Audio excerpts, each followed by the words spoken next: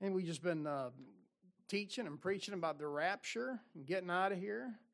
And what a great song to set us right up for where we're at. 1 Thessalonians chapter 5 tonight. 1 Thessalonians chapter 5.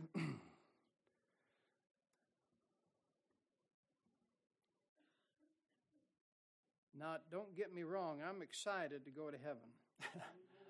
And I sing that song, and you hear about the tempter getting banished, and just hearing about the devil finally just getting it. And all that Christian charity go right out the window. I'm ready for the devil to get it, man.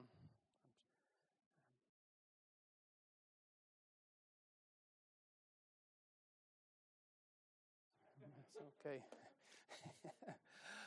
Tempter will be banished. She'll be more than banished. I kind of fit the rhyme of the song. Be stuck in the pit for 1,000 years, and then they'll let him out, and he'll gather up the nations against Jerusalem, just a little time.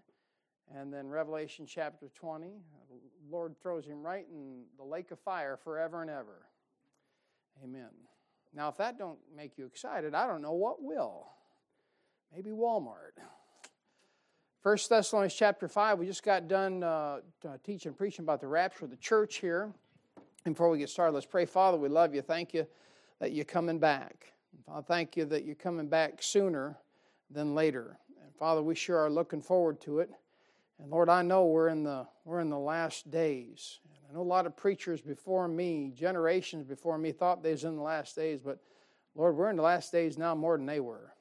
And Father, I know in the last days it gets darker and darker and people want to go to sleep. And Father, we sure thank you, Lord, for the light that the Holy Spirit gives us in light of that King James Bible. Father, I pray that you keep us true to your word. Father, I pray once again you'd open our eyes and behold wondrous things of thy law. And Father, unless you give me the power of God, Lord, and fill me with your Holy Spirit, these dear sheep, these dear people are not going to get anything tonight. So I pray that you'd help me. I'm totally dependent upon you. In Jesus' name. Amen. Now look at 1 Thessalonians chapter 5. We'll kick it off here in verse 1.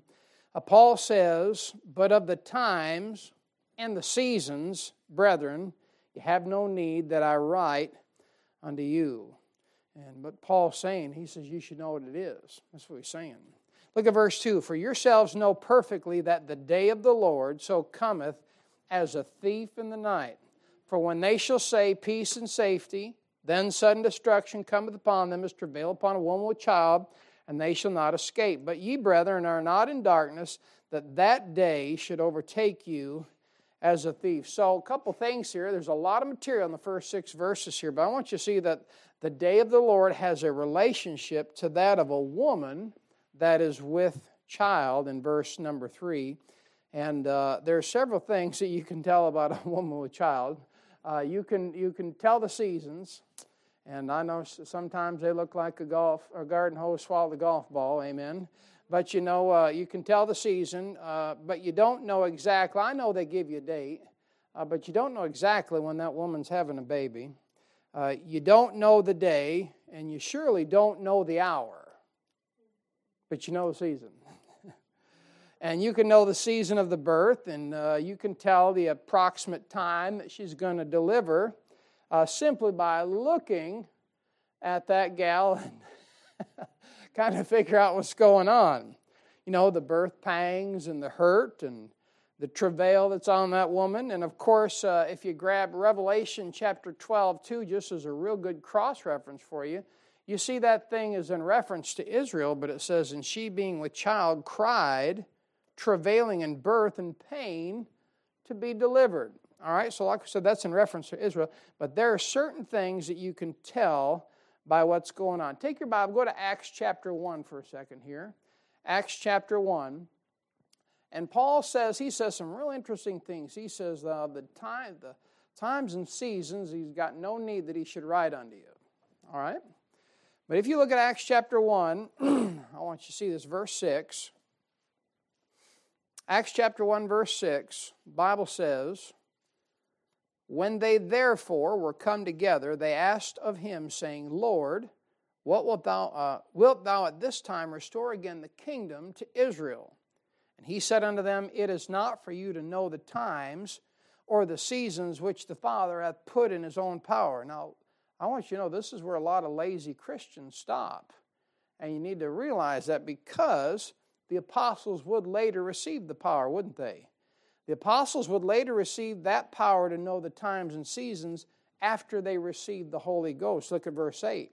And that's the same power that you get when you get saved. Verse 8 says, but ye shall receive power. He said in verse 7, you don't have the power to do this, but you're going to get it. That's what he says. Verse 8, but ye shall receive power after that the Holy Ghost is come upon you. All right? So the apostle would receive the power and would be able to determine those things. And just so you know, that Christian, he doesn't have apostolic power, but he has the same power, the Holy Ghost inside of him to reveal those things to him. And in 1 Thessalonians 5:2, Paul says, for yourselves know perfectly, he says. And he's talking about those times and seasons. Isn't that an interesting thing? Because you hear a lot of mixed things on this thing. Well, no man can know, and you can't really know, and so forth and so on. Look at 1 Corinthians chapter 2. I want to show you another instance of this. He tells them you don't have the power, and then a lot of Christians stop there. And then the next verse, but ye shall receive power. And that's the same power that you're going to get when you get saved. 1 Corinthians chapter 2, verse 9. I'm sure everyone in the auditorium sanctuary tonight has heard a message written and preached out of 1 Corinthians chapter 2, verse 9. 1 Corinthians 2:9, the Bible says, but as it is written, eye hath not seen, nor ear heard, neither have entered into the heart of man the things which God hath prepared for them that love him. How many heard something like that? Preached, said, read, so forth, commented on. And you hear this thing, well, you just never know, and you don't know, and you can't know, and you might not know, and how you know. But they stop. And a lot of preachers, they stop, and they don't grab verse 10. And verse 10, but God hath revealed them unto us by what? His Spirit. I'm just giving you those instances to show you there are some things we know in this day and age, in the New Testament church age, that the New Testament Christians did not that weren't revealed to the Old Testament saints and the prophets. For example, you understand His first coming. You understand His second coming. And you also understand the church age slapped in between.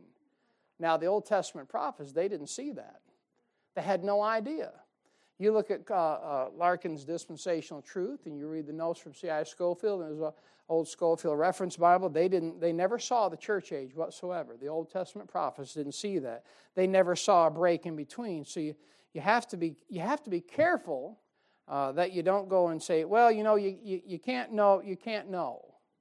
Paul says, I don't need to write to you about the day and the seasons, times and the seasons. You yourselves know perfectly. You see that? And some people say, well, you can't know the day and the hour. Well, we're not trying to know the day and the hour. We're trying to figure out what the Bible tells us we could know. Amen? And the Bible's clear. You can know the seasons when He's coming back, when it's going to occur. And you shouldn't be ignorant about that thing. And I know this stuff isn't taught. I know we're not the only ones that do. I'm not going around saying, look at us, we're better than... I'm just saying, look, this stuff isn't taught. A lot of Christians don't know. But the Bible says it's likened unto a woman that's in travail as childbirth is concerned. Now go to Matthew chapter 24. I want to show you the season. Grab Matthew 24. And then once you grab Matthew 24, we'll hit Song of Solomon again. The Bible says you can know the seasons. John said, I'm not going to write to you about the seasons because verse 2, yourselves know perfectly. He was talking to a bunch of brand new converts that knew perfectly the season when Jesus Christ is coming back to get the church. All right? And heading that thing into the day of the Lord. Now, Matthew chapter 24, look at verse 32. All right, the Lord says, now learn a parable of the fig tree. When his branch is yet tender and putteth forth leaves, you know that summer is nigh. All right, so if he's talking about a season of summer being nigh, then what season are they currently in?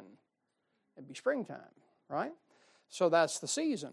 That's telling you when it's going to take place. Go to Song of Solomon chapter 2. We looked at this the other day and made some comment, but we'll look at it again. We're just showing you the season of Christ's return. Song of Solomon chapter 2. Look at verse 10. Bible says in Song of Solomon chapter 2 verse 10, My beloved spake and said unto me, Rise up, my love, my fair one, and come away. For lo, the winter is past, the rain is over and gone, the flowers appear on the earth, the time of the singing of birds is come, and the voice of the turtle is heard in our land. Of course, I was talking about the turtle dove. I mean, you don't even need a fourth grade education to figure that out. You ain't got no turtle squawking around your house, do you? Verse 13, the fig tree putteth forth her green figs, and the vines with the tender grape give a good smell. Arise, my love. There it is. That's the rapture of the church, my fair one, and come away. What's the season? Well, of course, it's winter's past, so you're in springtime. All right, that's the season. Pretty simple, isn't it? And then you'll have a group out there you'll run into from time to time. So, well, the Son of Man even said that he didn't know. And you got to realize when Jesus Christ was on the earth, the time is based upon man's free will. It's based upon man's free will. Had man accepted Jesus Christ as the Messiah when he came, you realize he would immediately went into the tribulation, and right after that, the millennial reign. There'd been no need for a church age. You got to think about those things. And then if you bring that thing further after the crucifixion of Jesus Christ, you bring it over to Acts chapter 7. You got Stephen preaching to the religious people there, the Jews. And you know what the Lord's doing? He's given the religious leaders another opportunity to accept the kingdom. And over there in Acts 7:51, you can turn there if you want. But you know what Stephen does? He gets to preaching hot and heavy. And he says, you always do resist the Holy Ghost. So they rejected Jesus Christ. Back there when they crucified him, and then over here in Acts 7:51 they rejected again. Listen, had they accepted Stephen's preaching, they would have gone immediately into the tribulation and then in the millennial kingdom. No need for a church age if they would have accepted Jesus Christ. You got to realize that thing's based off of man's free will, and so forth and so on. So it was based upon whether or not they would accept Jesus Christ. But because they rejected him, and then they rejected him again in Acts chapter 7, well, then that bumped out the second advent. That's the second coming of the Lord coming back. And that's why the Son of Man, he doesn't know. So what Paul is saying in 1 Thessalonians chapter 5, he's saying, look, you can determine the time of the seasons like you do at the birth of a child, but you don't necessarily know the day or the hour. But you can know the time, and you can know the seasons. Take your Bible, go to Deuteronomy chapter 16.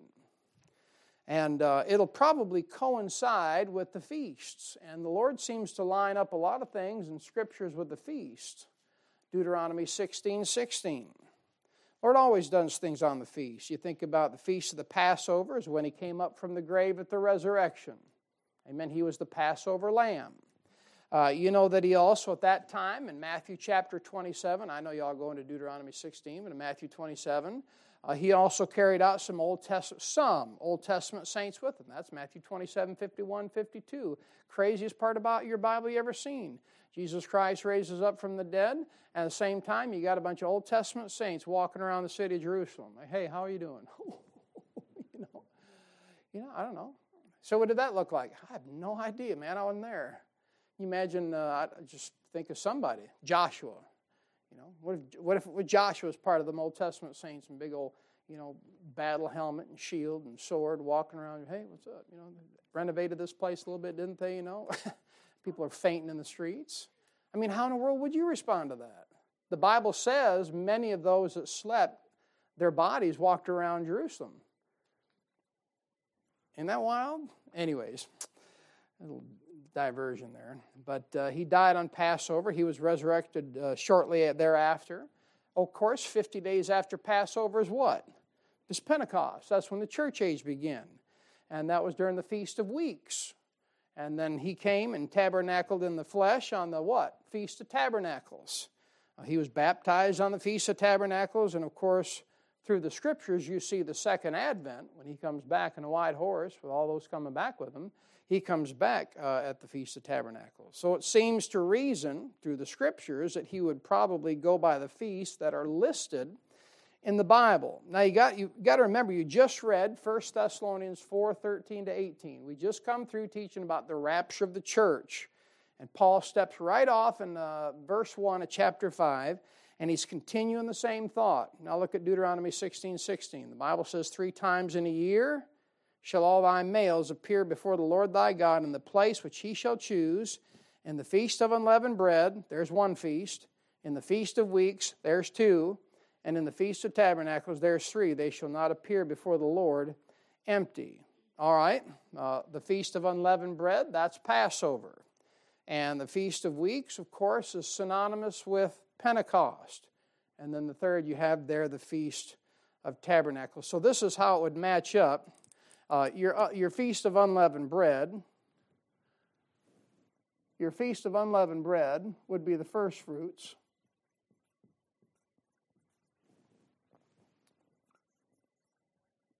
That's Passover. And you've got Jesus Christ raising from the dead. Matthew chapter 27, 51, 52. Many of the Old Testament saints, they arise. So that's considered the first fruits. That's the first one. The second one, the Feast of Weeks. Feast of Weeks.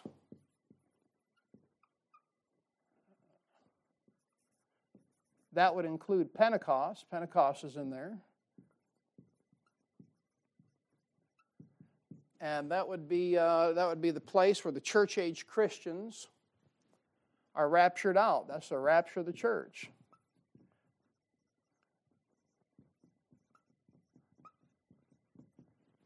So when you read the Bible, that would be considered the first fruits. This is what you and I would consider the main harvest.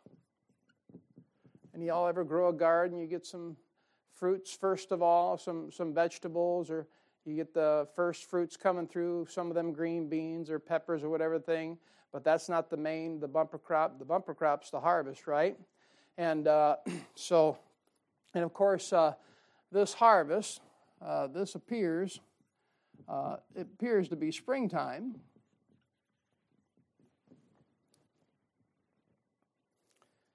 And then, of course, the Feast of Tabernacles. The Feast of Tabernacles.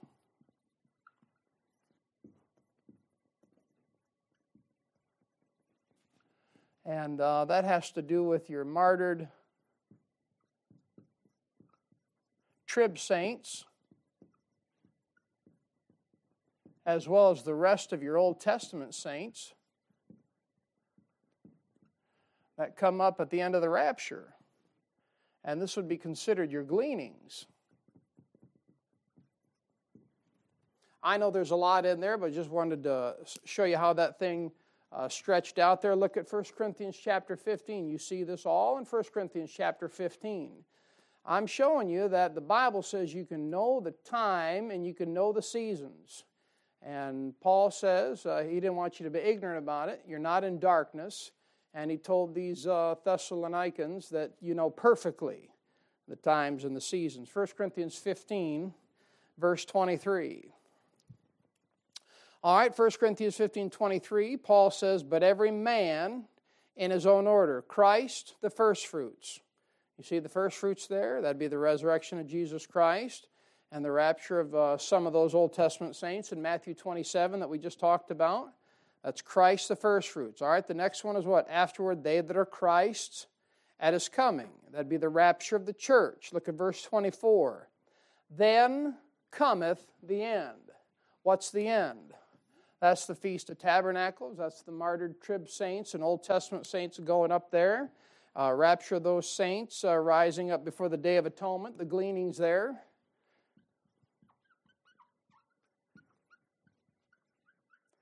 Now that's laid right out in the Scriptures. The first fruits, the harvest there, and the gleanings. Then cometh the end, when he shall deliver up the kingdom to God, even the Father, when he shall have put down all rule and all authority and power. Now in eschatology, the dealings with last things, that last verse, where are we at? We're at the millennial kingdom, aren't we? You see that? That shows you where that thing's at. So like we said, there's 3 parts to that resurrection. You got the first fruits. You got Christ at his coming, and then go out at the very end before the second advent. And that'll all match up with Deuteronomy 16:16. So immediately, like I said, people say, well, you can't know the times and the seasons, but Paul says you can. Paul says you can. 1 Thessalonians chapter 5, verse 2. 1 Thessalonians chapter 5, verse 2. All right, he says, "For yourselves know perfectly that the day of the Lord so cometh as a thief in the night.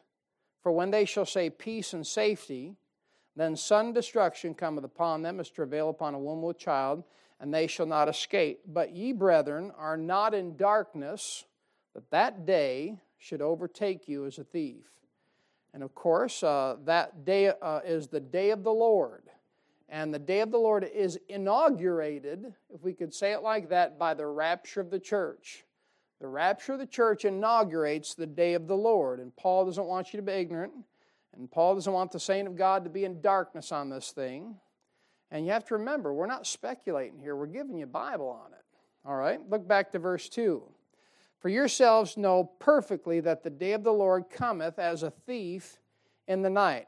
Now here, in this passage right here, the day of the Lord can be the tribulation, it can be the second coming, it can be the millennium, and it can even go as far as the great white throne judgment and beyond.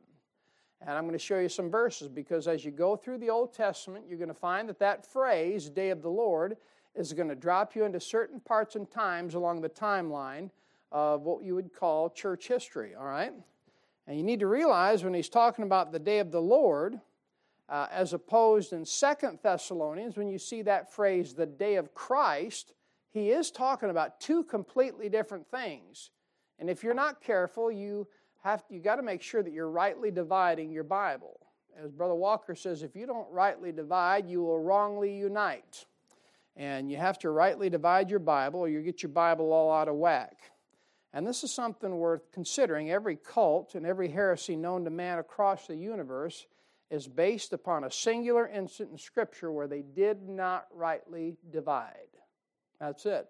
You can pick up any broadcast, any podcast, any YouTube channel, and find some heresy or some cult. They're just way off in left field somewhere, and you're going to find it's all because they refuse to rightly divide the Bible on one place, and that totally derails the train, and off they go.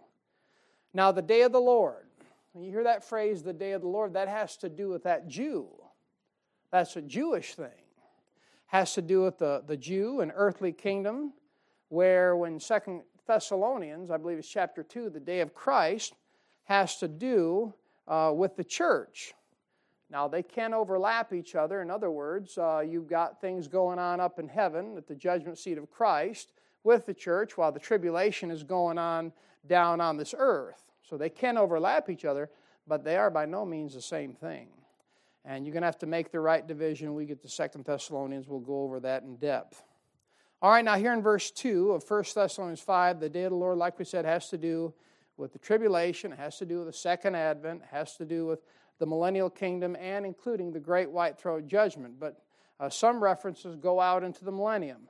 Let me show you some references so you know what I'm talking about. Look at Isaiah chapter 2. Sometimes it's easy to get confused in Scripture because you see what the day of the Lord represents in one passage and it seems to be different than another passage. You got to remember, as you're going to Isaiah chapter 2, the Bible says that a day is 1,000 years and 1,000 years is a day. But it's the same day. You ever stop and think about when by the time you get to heaven and you haven't seen your loved ones for 40, 50 years and they were saved, and you get up there and you say, well, it's been forever since I've seen you. And they look up at the clock in heaven, which there's no clock in heaven. I'm just making up. They say, well, I've just been here for a couple minutes. Just been here for a few seconds. Why? Day of the Lord is 1,000 years, and 1,000 years is a day. But here in Isaiah chapter 2, verse 12, the Bible says, for the day of the Lord of hosts shall be upon everyone that is proud and lofty, and upon everyone that is lifted up, and he shall be brought low. So you see that phrase, the day of the Lord. What you need to understand is in verses 13 all the way to 21, Isaiah describes what takes place during the tribulation. So if you want to identify what the day of the Lord is referring to in Isaiah chapter 2, he's describing a place and time during the tribulation. But that doesn't mean it's just the tribulation. I'll look at Joel chapter 1. Joel chapter 1, I'll give you another one. So in Isaiah chapter 2, he's dealing with the tribulation. In Joel chapter 1, I think come after about verse 15 rather. Joel chapter 15. I'm sorry, 1 verse 15, the Bible says in verse 15, alas for the day of the Lord is at hand, and as a destruction from the Almighty shall it come. All right? So here, Joel, he's describing the tribulation in verses 16 to 20. So it's also describing the tribulation period. Now here's another one. Go one chapter over to Joel chapter 2. You'll see the place and time switch.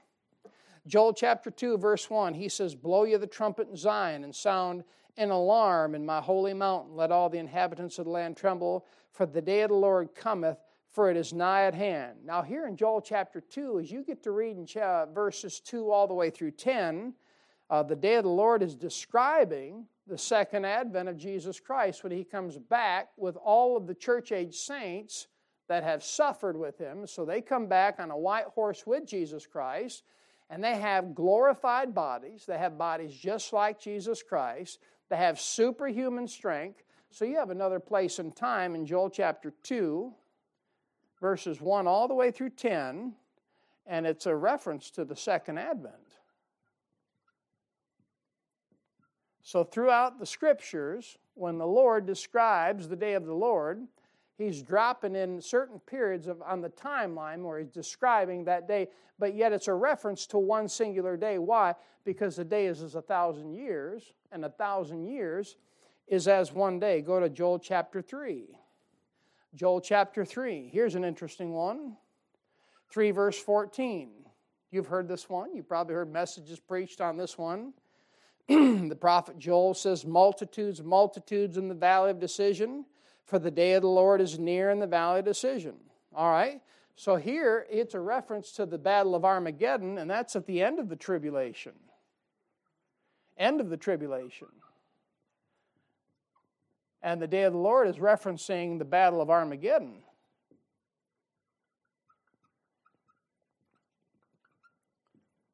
And that's Joel chapter 3, verse 14 and 15. And lo and behold, you get to Joel 3:16, and there's the second advent, Jesus Christ coming back. Ain't that something? Here's another one, Ezekiel chapter 13. Ezekiel chapter 13. I want to give you these references so you can see the difference of what the day of the Lord is used as in the Scriptures.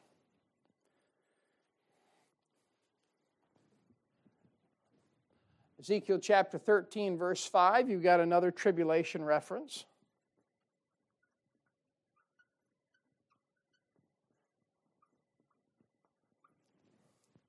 I've got about a dozen more of these. I'll skip through some and just I'll go over to 2 Peter chapter 3. 2 Peter chapter 3, verse 10.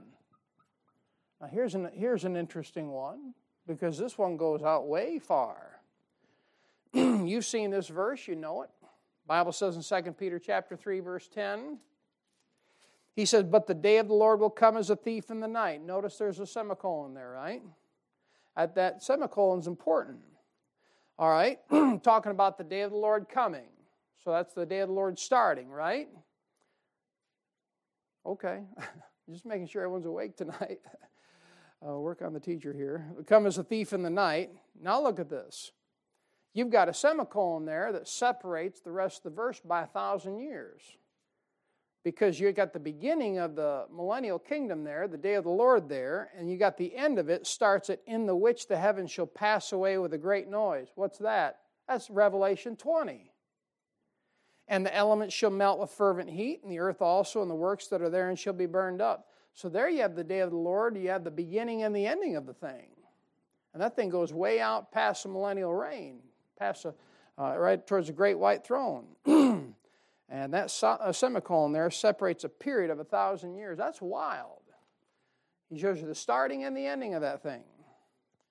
I'll give you one more and we'll move on. Malachi 4:5. Here's an interesting one. Malachi chapter 4:5. Malachi chapter 4, verse 5. That old prophet says, behold, I'll send you Elijah, the prophet, before the coming of the great and dreadful day of the Lord. Now, here's one of those references that if you read your Bible, you know where we're going with this one. because if Israel would have received Elijah, who was Elijah? He's John the Baptist. You see that? Elijah did come. And you know what? They didn't accept John the Baptist, who was Elijah. And because they didn't accept, because you get over there in Matthew, and the Lord says, if you'll take John, you'll take me. I'm paraphrasing it. But they didn't. John 1:10, he came on his own received him not. But see, it was ready. That thing was ready. The kingdom was ready to land because the king of both kingdoms was right there present on the earth. He said, well, I'll send you Elijah the prophet before the coming of the great and dreadful day of the Lord. And remember, John the Baptist over there, he's kind of got a little bit of identity crisis. He says, and the religious leader says, are you Elijah? He's like, I'm not Elijah. Are you crazy? And then the Lord turns around after they put John in prison and says, Elijah's been here indeed. And if you'll take him, you'll take me. But he says, behold, I'll send you Elijah the prophet before the coming of the great and dreadful day of the Lord. Well, you get over there in the tribulation, guess who comes down? The two witnesses. Moses and who? There it is. See how that thing's moved? The reason it's moved is because the Jews didn't accept Jesus Christ during his earthly ministry, so that thing got kicked out past the church age and on into the tribulation. And if they had received Christ, then the day of the Lord would have been ushered in, just like that. But since they rejected John and Jesus both, the day of the Lord was kicked out, the church age was inserted in there, and then the day of the Lord in reference to the coming of Elijah is during the tribulation now, and takes place about midway through the tribulation. So that thing initially was during the ministry of Christ, but since they rejected him, that thing got kicked out to the tribulation. When Moses and Elijah come back as the two witnesses, and they're preaching up a storm, man, and anyone who disagrees with them, and anyone who complains, and anyone, fire comes down from heaven and devours them. What a preacher, man, I'll tell you what. But anyways, we'll be out of here. That'd be great. Amen. So that's what you have. Look at 1 Thessalonians chapter 5. Go on to verse 3. But I want you to see that because the day of the Lord often hits multiple time periods in your Bible, and you can't fixate it on the one thing because the day with the Lord is 1,000 years, and 1,000 years is a day. So what the Scriptures do, it identifies all through the Scripture different places where it's considered and called the day of the Lord, and you've got to be able to delineate that. All right, 1 Thessalonians 5:3, the Bible says, for when they shall say peace and safety, then sudden destruction cometh upon them as travail upon a woman with child, and they shall not escape. All right, so now the they of this verse, I suppose it could be Jews, and it could be unsaved. You can teach that thing both ways. But if you pay attention to the passage, he's talking about as travail upon a woman with child. We already showed you in Revelation chapter 12, verse 2, that travail upon a woman with child is a reference to Israel, a type of that. So it's probably Jewish. And people, like I say, often say, well, you can't tell when the rapture takes place. Well, I can tell by some of the things going on in the world when possibly the tribulation will take place for the Jew in the second advent. And if I can see that the tribulation is coming my way, I know this. I'm going to be gone before that thing starts out. Amen? So, and if I see those things going on, then there's a possibility we're getting closer and closer to the coming of Jesus Christ. And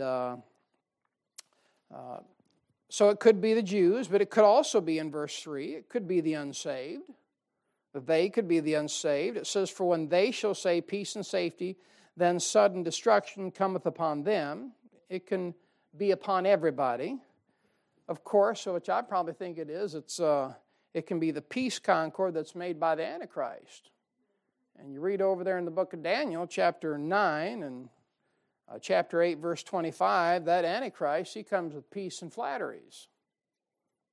That's what this world wants more than anything else. That's the crazy thing, is this world wants peace without Jesus Christ. And they want, you know what they ultimately want? They want peace without Jesus Christ, and they want all the benefits of the millennial kingdom, a perfect agrarian culture, a perfect economy, 5-day weekend, but they don't want Jesus Christ with it. And but if you study the book of Daniel, there's a period of time at the very end of the tribulation where people think that the tribulation's over with and that they brought in the kingdom, and then all of a sudden destruction comes and there's the second advent. But it really looks like to me in verse 3 there that applies to a peace concord that the Jews are going to make with the Antichrist. And everything's fine and dandy, and then all of a sudden, as soon as they say peace, right? Peace, man. We sign, the ink's not even dry yet, and then all the, you know what, breaks loose for that Jew. And I have a feeling that's probably what it is. But you can tell the times and seasons are going to take place, and I believe you can get it within a month or two either way. And so you wouldn't really have trouble with that. Look at verse 4. Look at verse 4. The Bible says, "But ye, brethren, are not in darkness, that that day should overtake you as a thief." Amen? You're not in darkness. The interesting thing is the church age is referred to as nighttime. Nighttime. Now take your Bible and go to Mark chapter 13.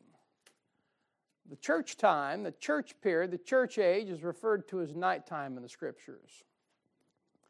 And I don't know about you, at night, I'd like to sleep all night long. If I had my way, I'd just put my head on the pillow and wake up when the birds are tweeting and all that stuff.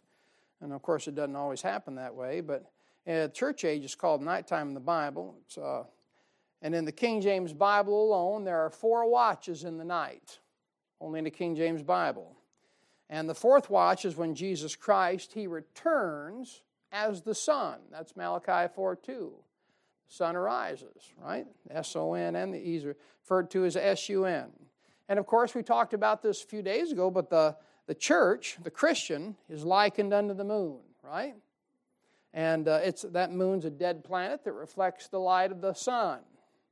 It's mentioned in Song of Solomon 6:14, and interesting enough, that moon has 2 sides, dark side and the light side. Kind of sounds like your 2 natures, doesn't it? Flesh and the spirit, old man and the new man. And moon has no light in itself, but it all just reflects the light of the sun. That's all it does.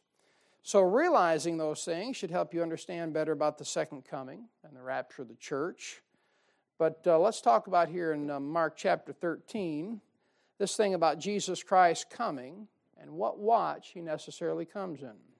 And it's actually laid out very clearly. Paul said, we know perfectly, verse 2, we know for sure when it's going to take place. Look at Mark 13:34, and we'll look at the watches. Now notice here in Mark 13:34, the Bible says, "For the Son of Man is as a man taking a far journey." So, of course, when you see that word "as," the Lord's fixing to teach us something, isn't He? "For the Son of Man is as a man taking a far journey, who left his house and gave authority to his servants, and to every man his work, and commanded the porter to watch. Watch ye therefore, for you know not when the master of the house cometh, at even, or midnight, or at the cock crowing, or in the morning, lest coming suddenly He find you sleeping." All right, so what he says here, the far journey, that's Jesus Christ going back to heaven. His house, of course, is Israel. His servants are the apostles here in this passage.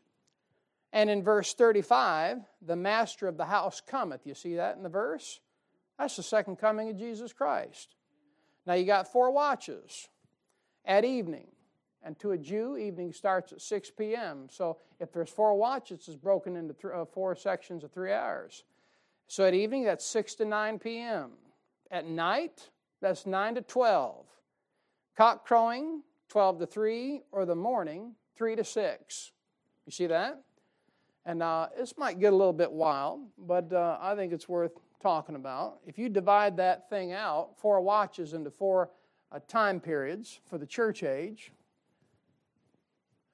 you got 4 periods of 500 years. 4 watches in the night, right there in the Scripture. And if you take the present church age that we are a part of, you take them 4 watches, that gives it about 500 years apiece. Now this would be a good deal of guesswork, so if I'm wrong, don't hang me. And if you want to offer up a better one, I'll study it, and I'll be thankful and happy if you're right and I'm wrong. Amen. But you think about it, evening, that's the first watch, right? If evening, and that Jewish evening starts at 6 p.m., it goes to 9 p.m., right? Now, I won't give you the church periods, but these line up with the churches in Revelation too. The first 3 churches that go through there.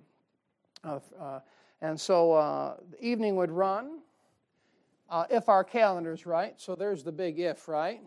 If our calendar's right, which it's a mess. So if it's right, and he was in fact crucified in 33 A.D., that thing would run 33 to 533. You see what I mean? Just guesswork. First watch of the night. The second watch of the night would be, was that midnight or night? Midnight. It doesn't take a rocket scientist then. That thing's going from 9 p.m. to midnight, right? 12 a.m. Well, you pick that thing up, 533 to 1033 A.D., right? We're just showing you how this thing could lay out. The third watch of the night would be cock crowing. And that's 12 a.m. to 3 a.m. And, of course, that'd be 1033 A.D. To 1533. And, of course, the morning, Jewish morning, terminates there at 6 a.m. So that thing run 3 a.m. to 6 a.m. And if everything was on the money, it'd be 1533 to 2033. Now we're dating the second coming of Jesus Christ is what we're doing. We're not dating the rapture at this point. I'll show you if we're going to date the rapture, then what do you got to do? Well, then you got to back off about 7 years, don't you, for that tribulation. And, 2026, don't sound too bad, does it? And we know it's, according to the Bible, it's springtime. And that's if the calendar is right, which we know the calendar is a stinking mess. All right, so that'd put that whole thing, if you're interested in when the rapture might occur, that'd be 2026.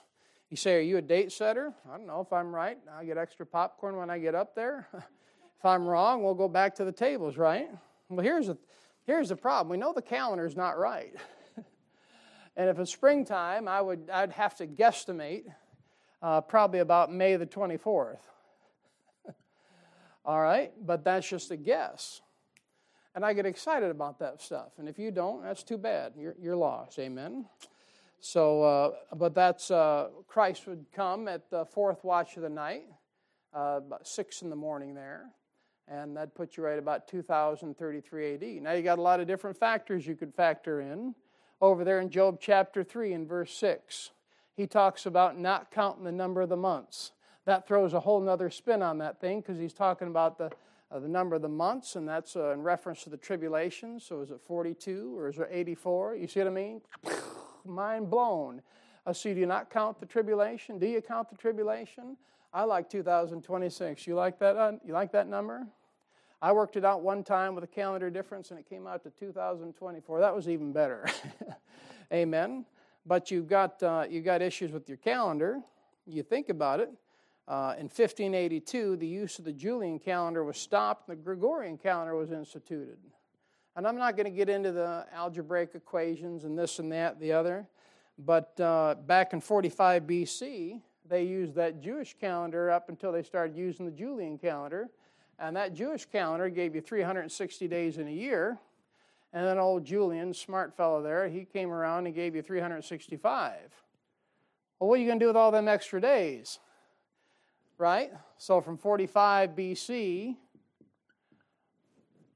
all the way to 2033 A.D., if you calculate all those extra days, that'd be 10,000 extra days. 10,390. And then what about your leap year? You see what I mean? Keep going. Then you got 519 years with one extra day, right? And y'all are bored out of your mind by now. I'm just excited to think that the Lord's coming back soon. I'm just excited to realize that we're probably as close as we're going to get to getting out of here. So that gives you a total of 10,909 extra days. 10,909 days. So what does that mean in the grand scale of things? Well, if that's the case, well, then you better push that thing out to 2062. Right. I'm like, no, I don't like that. I never did like math or the calendar or anything. But if that's the case and the calendar part's wrong, you got to add those days onto that right there. And then you back that thing off 7 years. 7 years for the tribulation. What is 2062 minus 7? 2055 for the rapture. Say, what are you doing? I'm just trying to get you excited about the Lord come back. It's closer than it's ever been. You say, well, I don't think you should date set. Well, help yourself. I was in the Bible trying to figure this stuff out. I mean, got to count for something. Come back to Matthew chapter 14. Matthew chapter 14. Now, this is good stuff here. Not my calculating, but the Bible. I don't know. I do get excited when I think about it. It could just be a couple years off. 2026? That'd be all right, wouldn't it? This all guesswork, but we know the seasons. We believe it to be springtime. We know there's 4 watches in the night. And if you take the current church age and you take that thing out, it'd be 500 years apiece. But Matthew chapter 14, think about it. In your Bible that Jesus Christ, He's likened unto the sun, right? The sun rising. Look at verse 23. Bible says, and when He had sent the multitudes away, He went up into a mountain apart to pray. And when the evening was come, He was there alone. All right, so the evening, the midnight, the cock crowing is all before the morning, right? All right. And Christ is up there in the mountain right here in 14:23. He's up there in the mountain to pray. Sounds like Acts chapter 1, doesn't it? He sent the multitudes away. And what's the Lord doing right now? He's right up there in the mountain making intercession for you and I. See what I mean? That thing fits like a hand in a glove. And then in the evening time, you got all this stuff going on that we're trying to sort out in 1 Thessalonians 5, 1-6.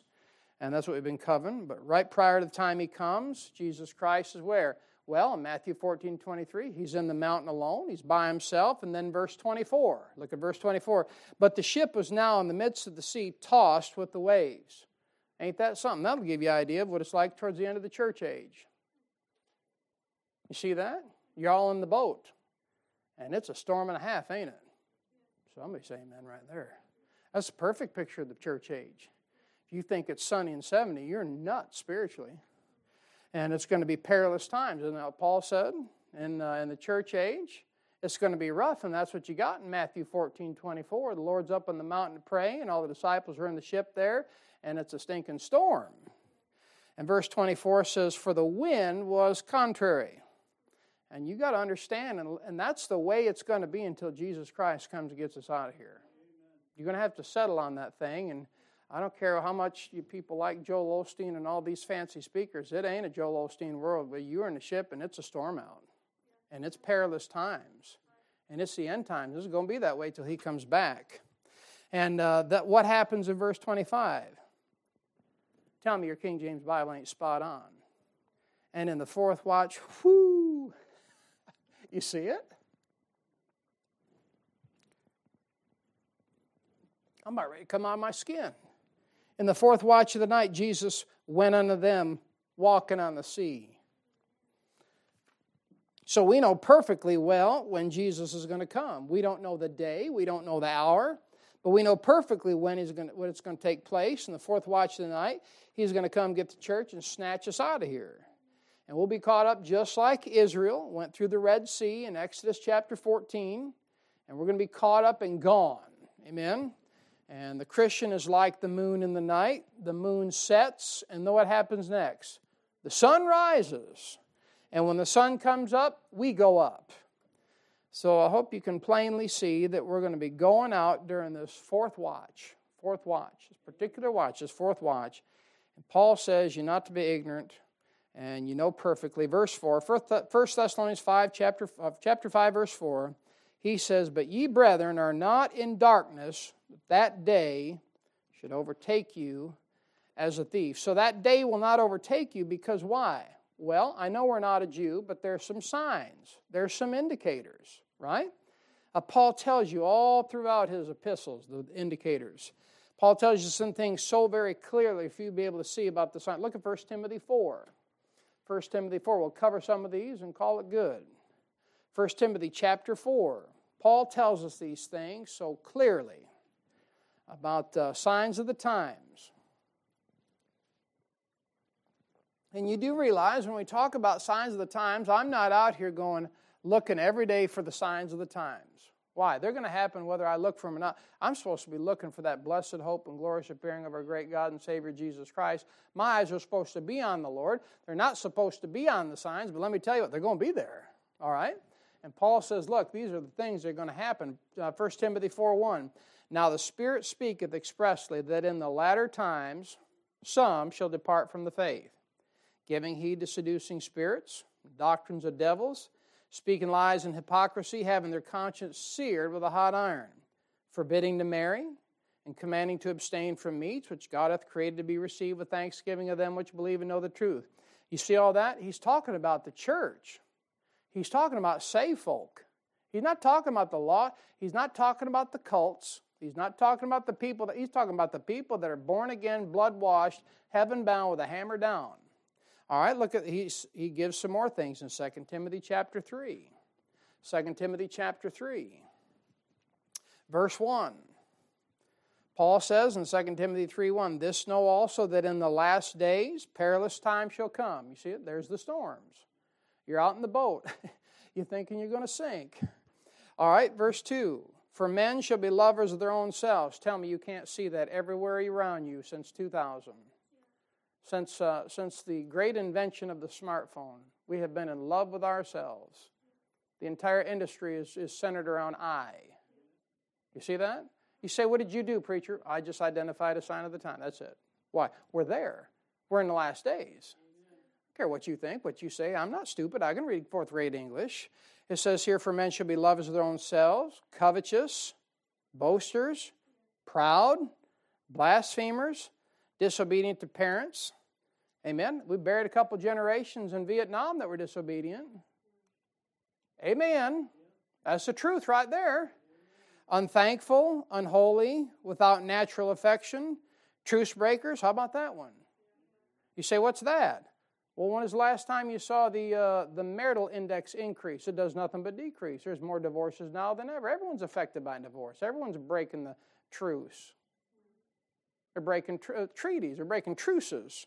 False accusers, call ye free. Sam Bernstein, right? Incontinent, fierce. Man, you're in a fierce generation now. Used to be you could disagree with something over a cup of coffee. Now they throw the coffee pot at you. Don't even tell them you voted for red or blue. They'll hate your guts for it. I do remember a day, I'm not very old, but I remember a day when you could kind of talk about that stuff. And, you could have two dissenting opinions and still be civil towards each other. Not anymore. You vote this way, you're the devil. You vote that way, you're the devil. Whatever. What is that? Fierce. Despisers of those that are good. Traitors. Heady. High-minded. Lovers of pleasures more than lovers of God. Do you realize we're talking about the church? You remember we're talking about saved individuals. We're not talking about your neighbors that are lost. All right, Paul runs all the way through verse 9 on this. What's going on? He's talking about stuff going on in the church, not the lost world. And then again, last but not least, 2 Timothy 4. Paul does the same thing. Remember, 2 Timothy's Paul Schwann song, and he's about ready to get out of this world, about ready to have his head took off by Nero. And he's given you all the signs, all the indicators. And I know we're not Jews, but you'd have to be blind, deaf, dumb, and stupid not to realize what's going on these days. 2 Timothy 4, 1-6, he says, I charge thee before God and the Lord Jesus Christ, who should judge the quick and the dead at his appearing in his kingdom. Preach the word, be instant in season. All right, preacher, it's going all downhill, last days, what are we supposed to do? Preach the word. Oh, we better change our approach so we can capture the young'uns. You change your approach to capture the young'uns, they won't be worth capturing. You'll catch something you want to release. You just preach the word. He says, be instant in season, out of season, reprove, rebuke, exhort with all longsuffering and doctrine. Here it is. For the time will come when they will not endure sound doctrine. Sound like 2022? How many people you know will sit under this kind of teaching right here? You all deserve a stinking medal for coming tonight. And I'm not just saying that to butter you up. You do. People won't take this. People are not going to sit there and listen to someone tell you that Christians are getting worse and worse. Y'all are getting worse and worse. And I said it with a smile on my face. Isn't that a blessing?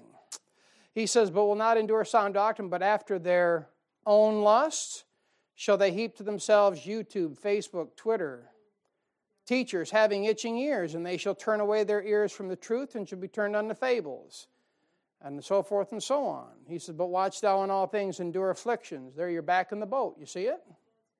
Do the work of an evangelist. Make full proof of thy ministry. And he's ready to get out of here. And Paul tells you things are going to take place. And you know what that means? It just means we're really, really close to going home. I mean, I know the Lord could put the pause button on. We could go another 100 years. I understand that. But good grief, if it is, I don't want to be around for 50 of it. And you got to remember that whether you think the Lord's coming back in the spring of 26 or whenever you think His imminent return is, and I could be way off the mark, but no matter what, you got to realize that at any moment the Lord could suck all the wind out of your lungs and you could stand before Him at the throne. Amen? And you got to be ready to go by death or by rapture. And we'll stop right there on verse 4, and we'll pick up verse 5 when we come together again.